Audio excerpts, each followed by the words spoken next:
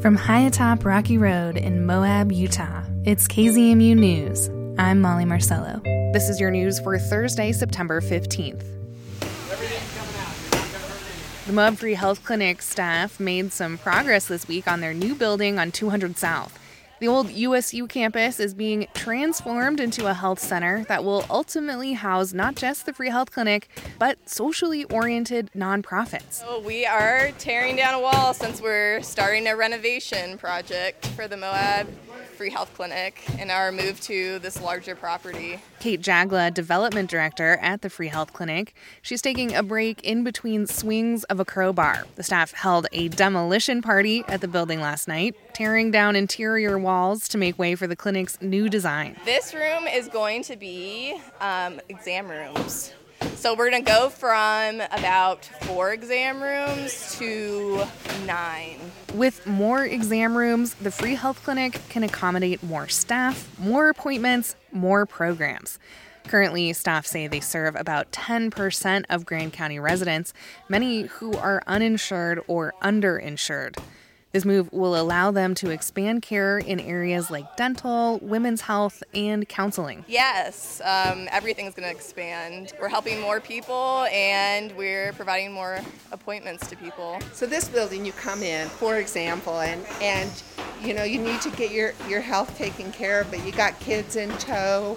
We're going to have a playroom, but then you can go around and get the kids immunized at the same spot.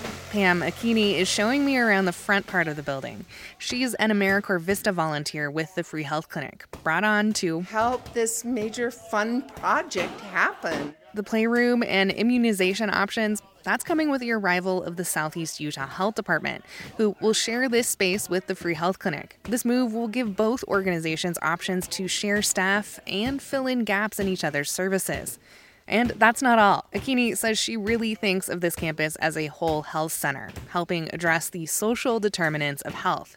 These are things like economic stability, education access, safe housing, and community connections that can really affect a wide range of health outcomes. You know, if you look at any of the research, we know that we're not just physical beings. You know, we're social and we're environmental. So, yeah, you need your financial. You got to be able to take care of the kids. You got to pay the rent. You've got to be able to connect with communities socially that feeds your soul, besides just getting, you know, the broken ankle fixed.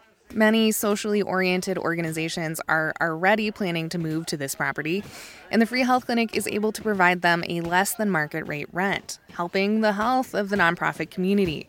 Signed up here so far: Full Circle Intertribal, Active Reentry, Moab Area Land Trust, Grand County Public Library, their teen center. Let's see what else. There's a lot. Arches Education Center. Jagla again. She says the Moab Free Health Clinic is accepting more applications for nonprofits who want to make the move to what's turning out to be a community within the community. Here's Akini. It's a Moab vibe. I mean, we started doing a web map of who was connected, and I didn't have enough paper. So there's just, everybody takes care of everybody, and they're connected, and I think especially with so much tourism, taking care of our local population has just been what people do here. The Moab Free Health Clinic aims to be moved in and open at their new property on 200 South by January 1. To stay updated on their events, like last-minute demo parties or future move-in parties, check their social media pages.